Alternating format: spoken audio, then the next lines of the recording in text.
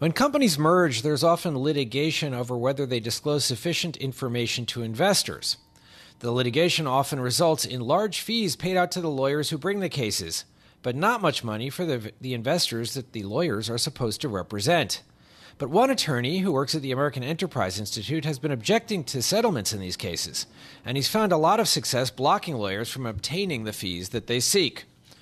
Our guest to talk about this is Caleb Hannon, a reporter for Bloomberg Businessweek, who wrote an article about the controversy over these lawsuits and about the lawyer who's trying to stop them this week.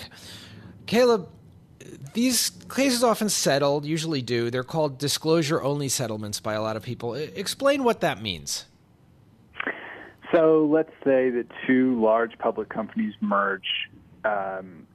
In the past 10 years, you saw a relative explosion in the number of times that a plaintiff's attorney brought a class action suit for that settlement. So it used to be that it may be like half the time it happened, and then for the past 10 years, it was 85 to 90% of the time it happened.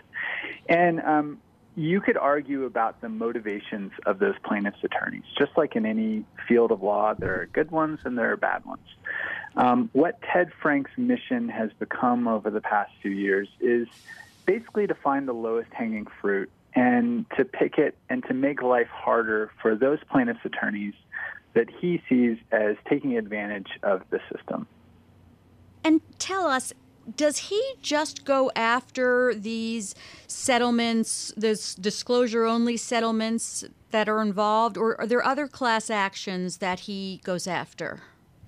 No, disclosure-only are really, as I said before, the lowest hanging fruit because the disparity between what the lawyers get and what the class gets is so obvious.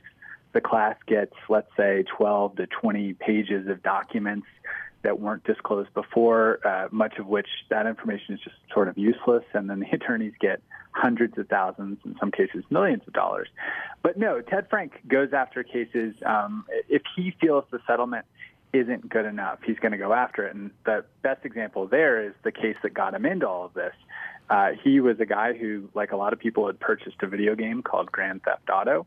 And one day he got a letter, and it said, you are due back some tiny percentage of the $30,000 that a group of class action attorneys got for you and other class action members.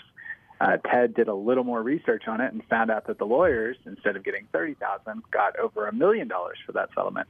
So on his own accord, he went up to the courthouse and said, I object, and the settlement was denied. So that was his start. His start came from a really personal, mission-driven beginnings. Well, Caleb, he took that and he started to sort of making a crusade about this. He's paid a salary by the American Enterprise Institute, and he sort of does this professionally now. What kind of impact is he having on these lawsuits? So I think the impact could be felt most in the statistics about how many of these cases are now drawing litigation. And that number has finally dipped, I believe, under the 80% figure, where it had never fallen below that in the past 10 years. But he admits, and other people who are on this crusade sort of admit that really you're just trying to slow these plaintiffs' attorneys down. You're never going to stop them. So, for example, he sometimes takes cases in jurisdictions where he knows or he hopes that the case will get more attention. For example, he objected to a settlement in a jurisdiction that eventually found its way onto the desk of Judge Richard Posner, who, even if you don't follow the law, you've probably heard his name because he's just very famous. He's as famous as any judge outside of the Supreme Court. And Frank got his wish. Posner wrote the decision, and in that decision he wrote that these types of settlements, these disclosure-only settlements, were a racket, really meant to enrich the plaintiff's attorneys and not to bring back anything for the class. So the effect he's having, it is measurable, but really it's forcing these plaintiff's attorneys to work harder. It used to be that they could just object, especially in places like Delaware, where a lot of these lawsuits originated, and they were almost guaranteed to get a settlement and to get a pretty favorable settlement. Now, because of precedent that Frank and others like him are setting, they're sort of having to hunt for jurisdictions, and they're having to work a lot harder. And Frank's basic goal is to make them work so hard that it just becomes too difficult and too costly for them to actually bring these suits. Caleb, in about 30 seconds, tell us about the Competitive Enterprise Institute, who supports it, and where it stands politically. Sure. So if you, depending on your political perspective, the CEI is either a fierce defender of free market values or it's an enemy of all good science.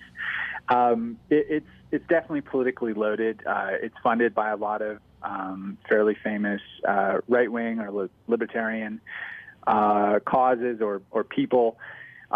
Frank sort of is set apart from the group. They're merely he has a nonprofit that's under the wing of CEI. He's certainly paid by them.